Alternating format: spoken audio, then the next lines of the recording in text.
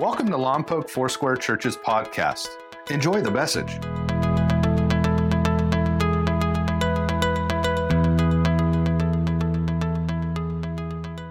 All right. Jesus, would you just speak to us this morning?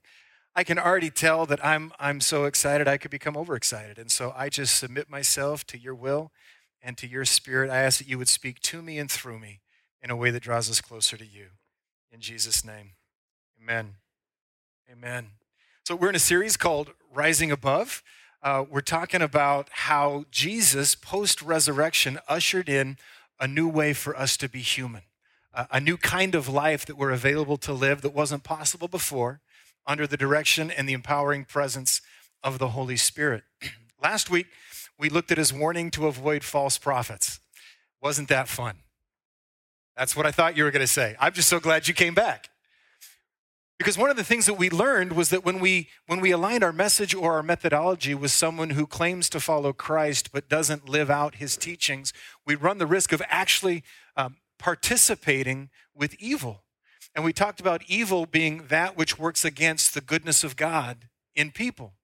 And so I got to tell you, I sat down to prepare a message this morning, and there's this part of me that was like, Jesus, could we talk about something easier? Could we just talk about something happier? And God's good, and we're going to. So last week, there was a lot going on in my heart and in my mind as I was preparing. This week as well, but whereas last week we talked about a warning to avoid participating in evil, this morning we get to hear about Jesus' encouragement to participate with him and his Holy Spirit in producing good, the goodness of God in people. So I'm going to take you to Matthew chapter 12 in just a second, but I want to give you a little bit of background first. So this is the last week of Jesus' life. If you remember the final week, which we call the Passion Week, there's this awesome processional where Jesus rides into Jerusalem on a donkey, and there are thousands of people because it's Pentecost, and they're all yelling, blessed is he who comes in the name of the Lord, Hosanna to God in the highest. And Jesus goes all the way in through Jerusalem to the temple. And when he's at the temple, he does a couple of things. One, he knocks over tables of money changers who were cheating people, making it hard for them to come to God. But secondly, he teaches, and there's a couple of days where he's teaching. And so as we come to Mark 12, Jesus is on his way to the cross, but this is one of those in-between moments between the entrance into Jerusalem and his arrest. Now, there are a group of people who were pretty committed to making sure Jesus didn't get to do what Jesus wanted to do. One of the ways they would do that, called the Pharisees and the scribes, those who were politically aligned with Herod, often they would come to Jesus when he was in a crowd and they would ask him questions that they thought would trip him up. And so as we get to this passage of scripture, this has just happened a couple different times. The Pharisees, politically aligned with the Jewish ruler ruling on behalf of Rome, wanted to get Jesus to alienate either the Jews or the Romans. And one of the things that the Jews were really unhappy about was the tax burden upon them. So they came to Jesus, they brought a coin, and they said, is it right to pay taxes to Caesar or not? Figuring he's going to tick off half of the people and we're going to come out ahead. Jesus is super wise. He says, whose image is on the coin? And they say, well, it's Caesar's image. So Jesus says, well, give to Caesar what belongs to Caesar and give to God what belongs to God. And they kind of put their heads down and they walk away.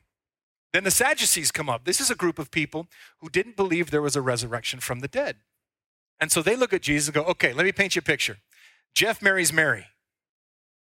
Jeff dies. Bob, his brother, marries Mary. Bob dies. Patrick, Bob's brother, marries Mary. Patrick dies. There's 7 of them. At the resurrection, who is she married to? And Jesus looks at him and goes, clearly you don't understand Scripture. God is not the God of the dead, but of the living. And they put their heads down and they walk away. And then there's this guy that comes up. He's what the Bible calls a scribe. A scribe is someone who was an expert in the religious law. His job was to study, his job was to understand, and his job was actually to duplicate their sacred texts as well. But this person has been seeing Jesus respond. He's been listening to his answers and his teachings, and something stirs inside of him. He's committed his life to the study of the Jewish Bible, the Holy Scriptures, and he thinks, I have an opportunity to gain wisdom from this Rabbi Jesus. So he comes up to him and he asks him a question, and this is where we pick up in Mark 12, verse 28. It says, one of the teachers of religious law, that's a scribe, He was standing there listening to the debate, and he realized that Jesus had answered well. So he asked, of all of the commandments, which is the most important? Jesus replied, the most important commandment is this: listen, O Israel, the Lord your God is the one and only Lord. And you must love the Lord your God with all your heart, all your soul, all your mind, and all your strength. The second, he says, is equally important. Love your neighbor as yourself. No other commandment is greater than these. The teacher of religious law replied, well said. You've spoken the truth by saying there is only one God and there is no other. And I know that it's important to love him with all my heart and all my understanding and all my strength, and to love my neighbor as myself. This is more important than to offer all of the burnt offerings and sacrifices required by the law. Realizing how much the man understood, Jesus said to him, you are not far from the kingdom of God. And after that, no one dared to ask him any more questions. So at the time that this teacher comes to Jesus and says, what's the most important commandment in the law?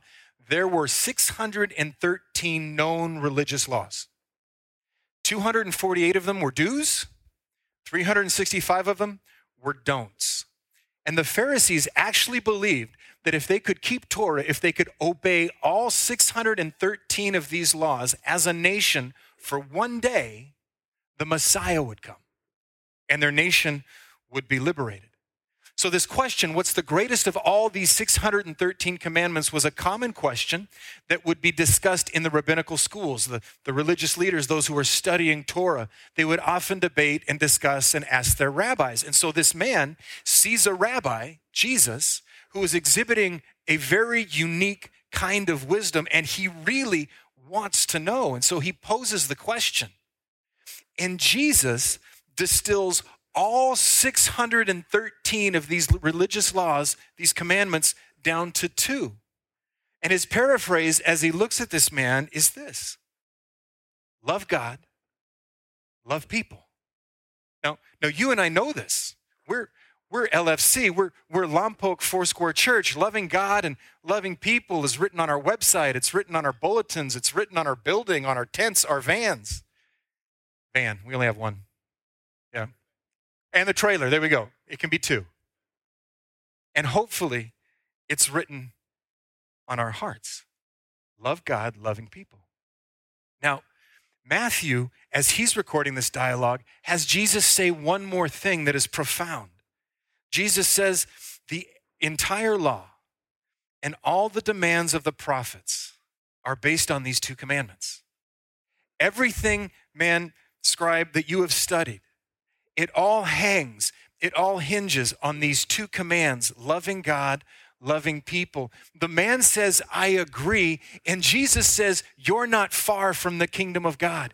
You understand what it looks like when the kingdom of God comes to earth, when it is being expressed in a community in which you live. It is expressed as people simultaneously love God and love people. The man didn't yet know that Christ was the Messiah to come, which is why Jesus said, you're close to the kingdom of God. But he wanted to identify that this man had captured something powerful, that the kingdom of God come to earth, which is what he intends to happen through his church, is expressed by people like you and me, loving God and loving people. All of the commandments, all of the prophets, which make up 25% of the Old Testament.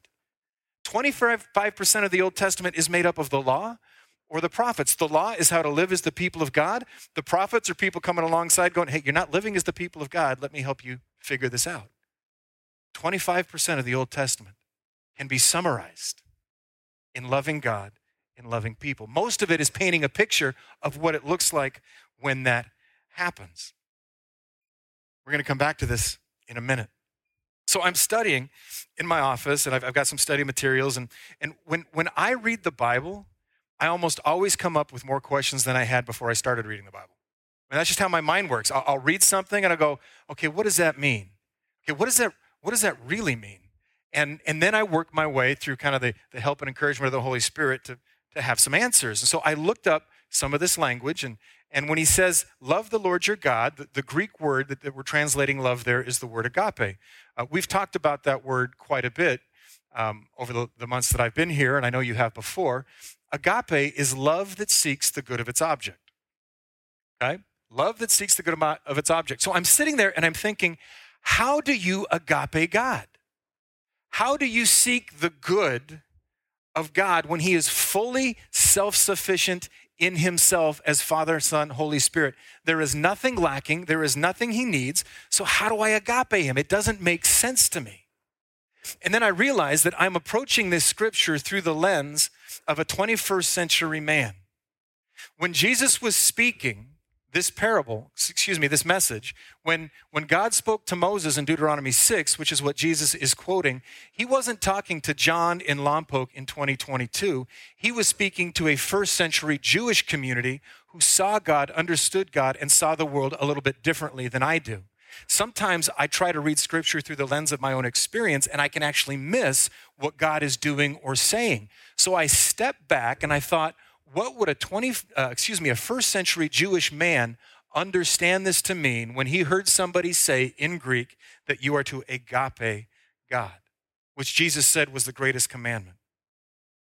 So when it speaks of peer-to-peer, agape is love that seeks the good of its object. But when it's spoken of someone in authority, someone who has authority over you, or in particular God, it means something slightly different. This is what it means. It says, when used of a master, God, or Christ, the word involves the idea of affectionate reverence, prompt obedience, grateful recognition of benefits received.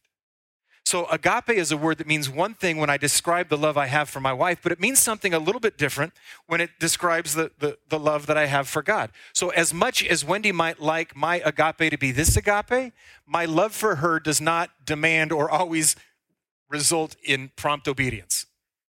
Ladies, how nice would that be? Scripture says, husbands, love your wives like Christ loved the church. Promptly obey me. That's not what it means. But there is an obedience component in loving God. So I want to walk through these three things because they caused more confusion initially, but brought me to some pretty important clarity. So when they use the word agape to say, love the Lord your God with all of your being, loving God in that context means I offer God my affection. That was in the words, the definition of the word. Now, does that sound odd to you? I offer God my affection? Because it sounded odd to me when I wrote it. Why would God want my affection? Why would God, that word kind of means a gentle fondness or liking. Why would God want me to like him? Is he insecure? Is he needy? Is there something about his personality that I haven't discovered that I have to meet this need by being affectionately inclined toward him? Or could it be that God is painting a picture of what could and should govern our relationship? When God says you should be affectionately inclined toward me, is he painting a picture of how a child should be responding to their father? Is he giving me permission to actually like God, want to be with him, and not view him as a taskmaster? I was listening to a teaching online this week, and they were talking about their approach to Scripture. And this lady said something that just arrested my attention. It was so important. She said, I was raised by a very dictatorial, very angry, very loud father. And when I began to read the Bible, and it said God was my father, that made me a bit uncomfortable. Because the picture of a father I had wasn't safe, wasn't friendly, wasn't attractive to me. And so I began to think that I had to relate to or respond to God as if he responded to me that way. I think when Jesus uses this word about how we're relating to God, he's trying to take some of that off the table. Do you know that God is affectionately inclined towards you? That he is not looking at you with anger? The Bible actually says he delights over you with song, which means when God sees you, when he looks at you, he breaks out in song.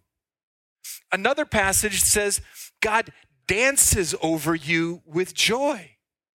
It means God looks down and sees you and Father, Son, Holy Spirit have a dance party. It's like they can't contain the joy, the love, the delight they have in you. And for some of us this morning, we were raised with a very different understanding of how God looks at us. And our relationship to him has been governed by this sense of perpetual disappointment in ourselves. I'm not happy with my behavior. I'm not happy with my failure. Ergo, God must be equally displeased with me. And he's just holding off in mercy, but he really knows that he should be judging me, and he's probably going to get me sometime. You cannot be affectionately inclined towards someone when you think they feel that way about you. And the testimony of Scripture is that that is not at all how God feels about you. That he loves you with an overwhelming, with an undying love that no one can separate you from. So if your image of God today is of someone who is waiting to judge you, watching to see if you fail, perpetually discouraged by your behavior, in Jesus' name, I want the power of that lie to be broken off of you today. God is not driven by your performance. Scripture says that he handcrafted you in his mother's womb, and the words used to describe you as he made you is that you were fearfully and wonderfully made.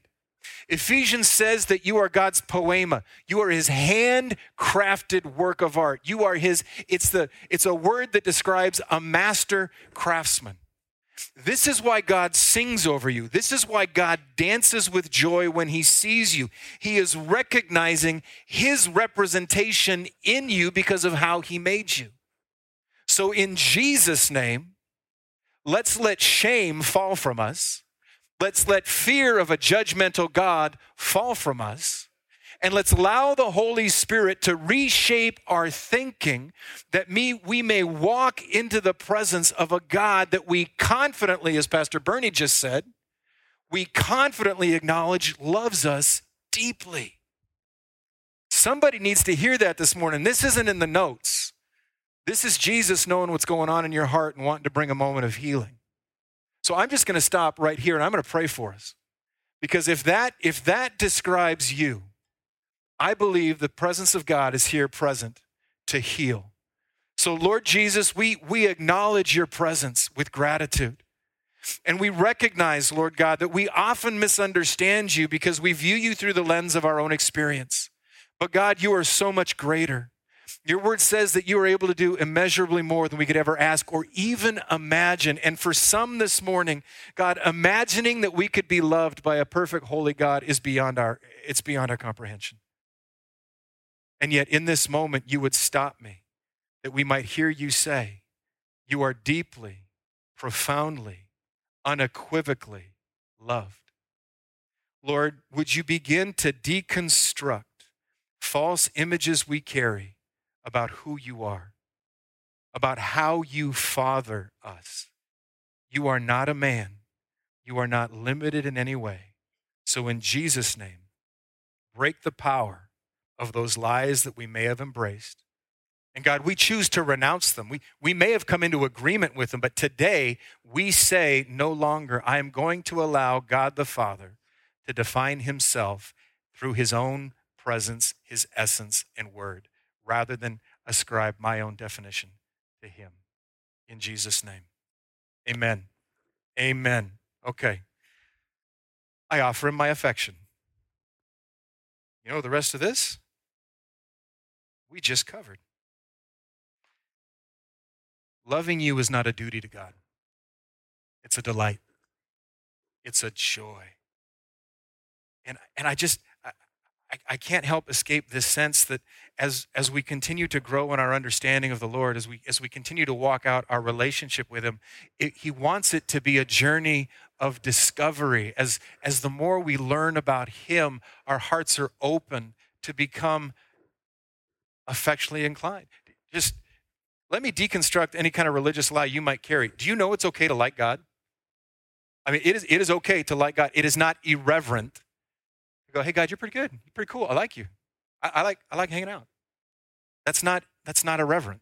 That's what Scripture teaches God wants. And the more we grow in that, the more we discover his love for us. Wendy and I have been married almost 25 years. And my love for Wendy now is very different than when we first got married. I mean, I loved her, or I wouldn't have married her, obviously. But I didn't really know Wendy. I'm not saying it was arranged marriage, wasn't a mail order bride. We take a deep breath. We'd dated for 4 years, but I had only discovered certain aspects of her character, her personality.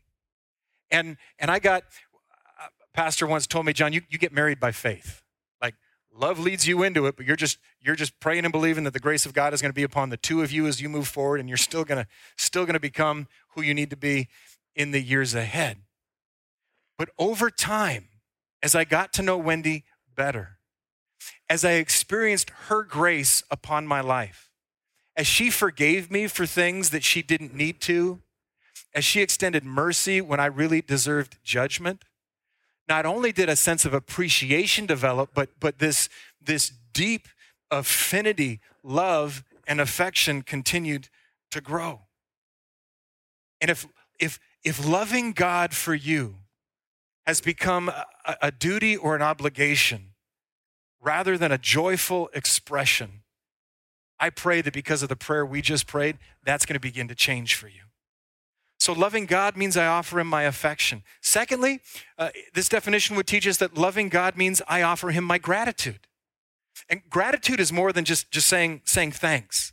Thanks has become kind of a cheap word. It's kind of like saying bless you when somebody sneezes. Nobody really means it. You just think that that's something you're socially required to say. Same thing with thanks or thank you. Probably 50% of the time when I say thank you to someone in a coffee shop or a grocery store, what I really mean is it's about dang time. I've been waiting too long. Right? It's become a cheap word. Gratitude is much deeper. Gratitude is a readiness to show appreciation for and return a kindness. It's a posture that prepares us for an action. It's a living awareness and a living appreciation of what God has done for us that encourages, inspires, and empowers us to do the same thing for other people. As I realize the depth of God's love for me, as I realize what he has done in forgiving and restoring me, there is such a deep appreciation that I am naturally positioned to offer that to other people. This is what Jesus meant when he told his disciples, freely you've received, freely give. As you understand and live with an awareness of, and it's a discipline, right? We have to, it requires some reflection.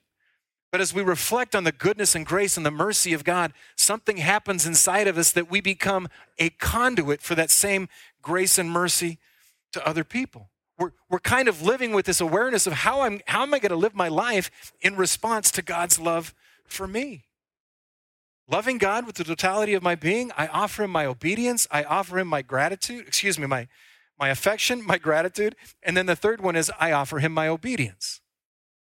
This may feel a little more familiar to you. I mean, some of you guys are like, oh, okay, there it is. I get it. He's God, so I have to do what he says. Obedience is a hard word. It's got a lot of negative connotations because we usually think about obedience in terms of something that we don't want to do. Clean your room. I don't want to clean my room. Don't talk back. I want to talk back. Don't hit your brother. I want to hit my brother. Obedience seems to be like a restriction of a behavior that we really, really want to walk out. But obedience, hear this, think about this with me. Obeying Jesus really just means aligning with what's best for us. Would God ever ask something of you that is not in your best interest? No. And I'm not minimizing God's authority here. I'm not trying to say that he somehow can't tell us to do it just because he wants us to and he's God. He certainly can. And yet in his directive will, as he speaks to us about what he desires for us, it always comes in the framework of love. So I'm trying to help you think through obedience in that context. Think about it with me. What kinds of things does Jesus invite us to obey him in? It really boils down to two things. Don't do the things that hurt you and hurt others. Do the things that bless you and bless others. Those are both categories that are spoken, that are given in love. When God told Adam and Eve, don't eat of the tree of the knowledge of good and evil, he wasn't being a dictator and he wasn't being a jerk. He was actually trying to protect Adam and Eve from themselves. He looked at them and said, choose life. And they went, well, I'm choosing death. And God said, well, I'm going to fix it. I won't even leave you stuck in the consequences of your own actions. When you link obedience to affection, which the definition of the word tells us to do, it changes the way it feels. It becomes a response to the love of God rather than a duty or an obligation. Because obedience allows us to remain in alignment with the plans and the purposes of God. And God is so awesome. I mean, he's so awesome that he takes it one step further. Not only does it allow us to come into relationship with him, but as we obey God, there is a blessing that's attached. Here's what he says. He says, if anybody loves me, he'll keep my word. He'll obey me. And then he says, I'll ask the Father, and he'll give you the Holy Spirit. I will give you what you need to continue to live in my will, because we all know you can't do it on your own. Me loving God involves obedience, because obedience allows the goodness of God to be expressed in my life. And God wants the goodness, his goodness, to be expressed in my life. Another way of saying that is obedience helps God love me well, and God wants to love me well, which is why my obedience is an act of love toward God. I may be spinning you in circles right now. I'm going to say it again. God wants to bless me. He wants to express his love to me. And when I obey him, he's able to. When I obey him, he's able to do what he wants to do, which is why my obedience is an act of love toward God, because it's allowing him to respond the way to me, the way he wants to. It's reciprocal. Love is reciprocal. When Jesus tells the teacher that the greatest commandment is to love the Lord your God with all of your being, this is essentially what he's saying. He's telling that man, he's saying, offer God your affection, which is your heart. Offer God your gratitude, your head, how you position yourself, how you think about him, how you regard him. And offer God your obedience, your hands. This is what it looks like to love God with your whole being. And then Jesus is awesome. He puts the scribe on the bonus plan. He's like, that's the answer to your question. It's a pretty good question, pretty good answer. We both agree. But now I'm going to answer the question you haven't even asked me. You asked me the greatest commandment. Here's the second greatest commandment. Love your neighbor as yourself. And he says, all the law and the prophets hang on this. We talked about that. But the purpose of the law that God gave, all the rules, rituals, and regulations, the purpose of the law was to teach the people of Israel how to live as God's people. These are the behaviors that would separate them from the nations around them. This is what it looks like when the kingdom of God is expressed on earth. This is what it looks like when the kingdom of God comes near. When God's in charge, people don't lie, they don't covet, they don't worship idols, they don't abuse others. When God's in charge, they care for the marginalized, the widow, the orphan, the foreigner among them. This is why God gave us the law, the people of Israel the law. He wanted to paint a picture of what could be. The giving of the law, it was received, if you remember, with joy. It was a gift of hope. This is what's possible when the people of God live like the people of God. This is what it means when you're praying, God, your will be done on earth as it is in heaven. And he says all of this.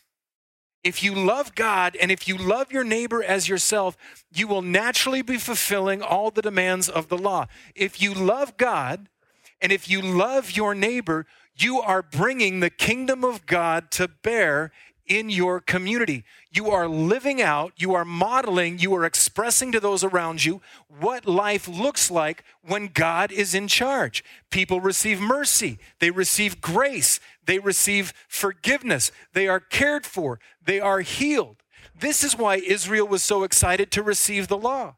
Now, the law also reminded them that they could not do this without the presence of the Holy Spirit. It made their need of a Savior very, very clear to them. And so Jesus comes And as he's preparing to go to the cross, usher in the Holy Spirit that would allow us to live this new kind of humanity out in our community, he says it's all summed up in these two guys: love God and love people. And so one guy, trying to be smart, maybe trying to get off the hook, looks at Jesus and goes, all right, I hear you. Who's my neighbor? I think his motivation is, if God gives me a small enough picture of a neighbor, I don't have to do it. For the Jews of Jesus' day, their neighbor were their fellow Jew. Anyone who looked and acted and worshiped like them. Anyone else, they weren't neighbors, they were enemies, they were Gentiles. So Jesus tells them a parable, tells them a story that we have come to term the story of the Good Samaritan, which is in and of itself kind of funny, because no Jew of Jesus' day would ever call a Samaritan good. They called them half-breeds. They called them dogs. A devout Jew would not set foot in Samaria. This was a group of people who was left behind when the rest of Israel was carried off into Babylonian captivity, and they intermarried with people of different faiths. And so they had polluted the Jewish faith, and so the Jews just thought they were the worst of the worst of the worst. So Jesus tells a story. He says, guys, you know there's a road, right, between Jericho and Jerusalem. Common knowledge. It was a very familiar road to everyone. It was a dangerous road that was known for robbers. It was a bit of a bedroom community.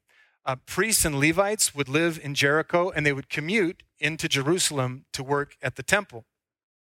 And so a man is on the road between Jericho and Jerusalem, and he's attacked. And he's beaten, and he's left for dead.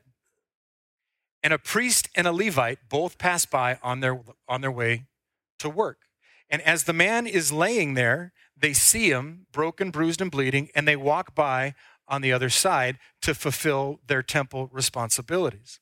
Now, those listening to Jesus would have understood this. It probably didn't surprise them, because both the priest and the Levite, if they had temple duties, could not touch a man who was bleeding. They were for a period of time ceremonially unclean and would not have been able to perform their temple duties. So one could make the argument that they are actually fulfilling the requirements of the law as they cross the road. But the law without love is legalism. Jesus is pointing out that they do what they might think is the right thing, but when their heart is not open to the broken man, as they keep the requirements of the law, it's legalistic. And then Jesus says, a homeless, drug-addicted male prostitute comes by. You're like, wait a minute, I've read this story. It does not say that. That is correct. It does not say that. But in our cultural context, it's kind of a one-for-one. So as you're trying to figure out how would a Jewish person feel about approaching a Samaritan, pretty equivalent. He comes by, he sees the man, goes to him and cares for him, puts him on his donkey, provides housing, provides medical care, commits to pay whatever costs are required for this man's healing. And then Jesus asks this question. He looks at the religious teacher and he goes, so who was the neighbor? The guy cannot bring himself to say the Samaritan. It's like he cannot do it. And so he goes, the one who showed him mercy. And Jesus says, go and do likewise. These are your neighbors. Those in need of mercy and those capable of extending mercy. Those are your neighbors. Which covers who? Everybody. Jesus completely flips the script on Israel's traditional teaching about who's my neighbor and who's my enemy. And in case they missed it, in another passage, he just flat out goes, love your enemies. What's Jesus saying? Love your neighbor as yourself. To love others as yourself means to treat others as you would want to be treated in that same condition or that same situation. And the cultural thing that he's completely deconstructing is this division between Jew and Gentile or Jew and Samaritan. He's saying to his listeners, you need to remember that you and they are essentially the same. And this is where we tend to struggle. I won't speak for you.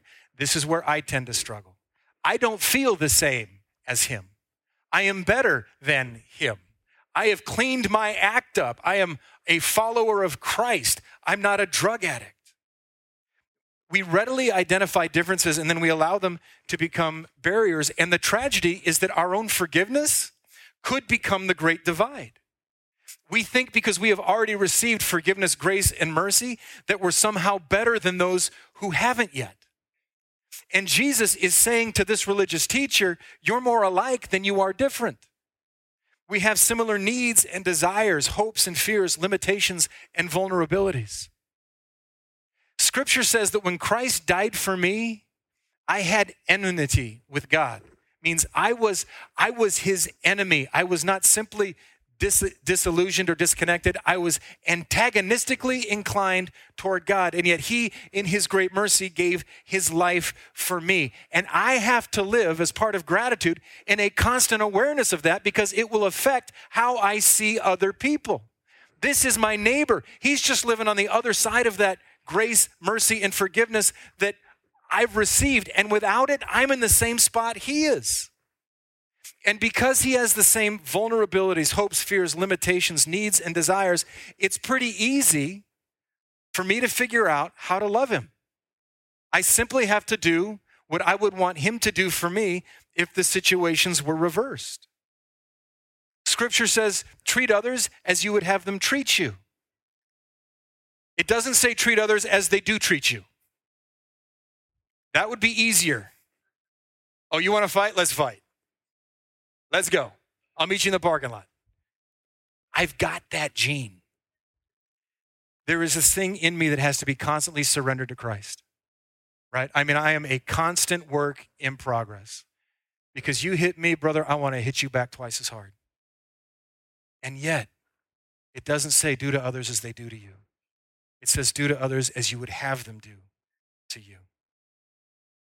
It's not about whether or not our neighbors deserve it, because they don't. Let's just be honest, they don't. But neither did we, which is why gratitude is such an important part of loving God. Reminds us that we received what we didn't deserve. Reminds us how the love of God for us has brought us to a place of healing. Jesus put no requirements on people before he loved them. Aren't you glad? Aren't you just really, really glad? I mean, once we experienced his love, he did say, hey, John, here's some things that I think you're going to need to change, but it's for your betterment, it's for your healing, for your blessing, not to your detriment. May we live the same. Because when we love God and we love people, we are bringing the kingdom of God to bear. The kingdom of God is not a future reality. There is a day in the fullness of time where Christ will return and everything will be restored. But until that time, we are daily extending the kingdom of God as we love him and as we love others. Guys, it is a powerful, powerful privilege. It's awesome. And I know it's hot in here, but I hope you're encouraged. And take a deep breath because I'm done. I don't say that to say, give me 20 more minutes. You should be deeply and profoundly encouraged as we discover how deeply and profoundly loved we are. As we leave this, well, it's this afternoon now. Oh, no, not quite. 10 more minutes. I want you to stand to your feet with me.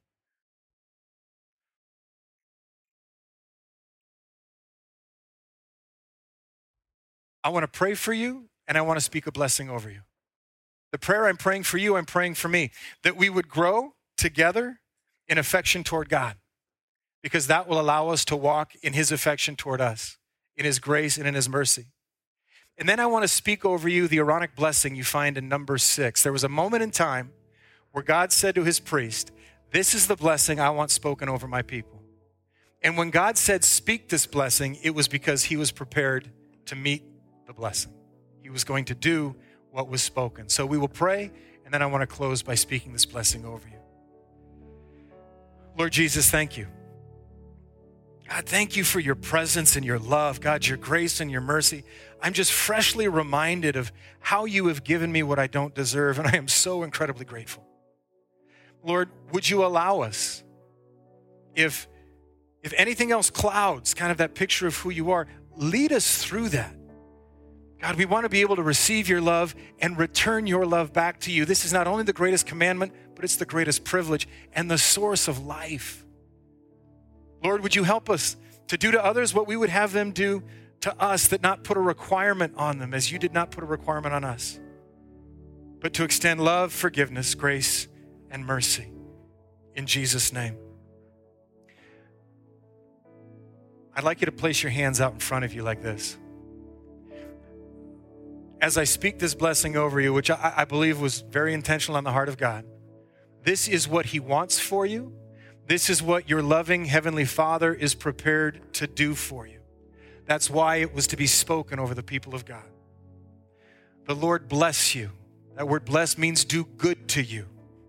The Lord keep you means protect and preserve you. The Lord make His face to shine on you and be gracious to you. The Lord turn His face towards you and give you His peace. In Jesus' name. And all God's people said, amen. We hope you enjoyed today's message. Please visit us at mylfc.com for more information about our church. Thank you so much for listening.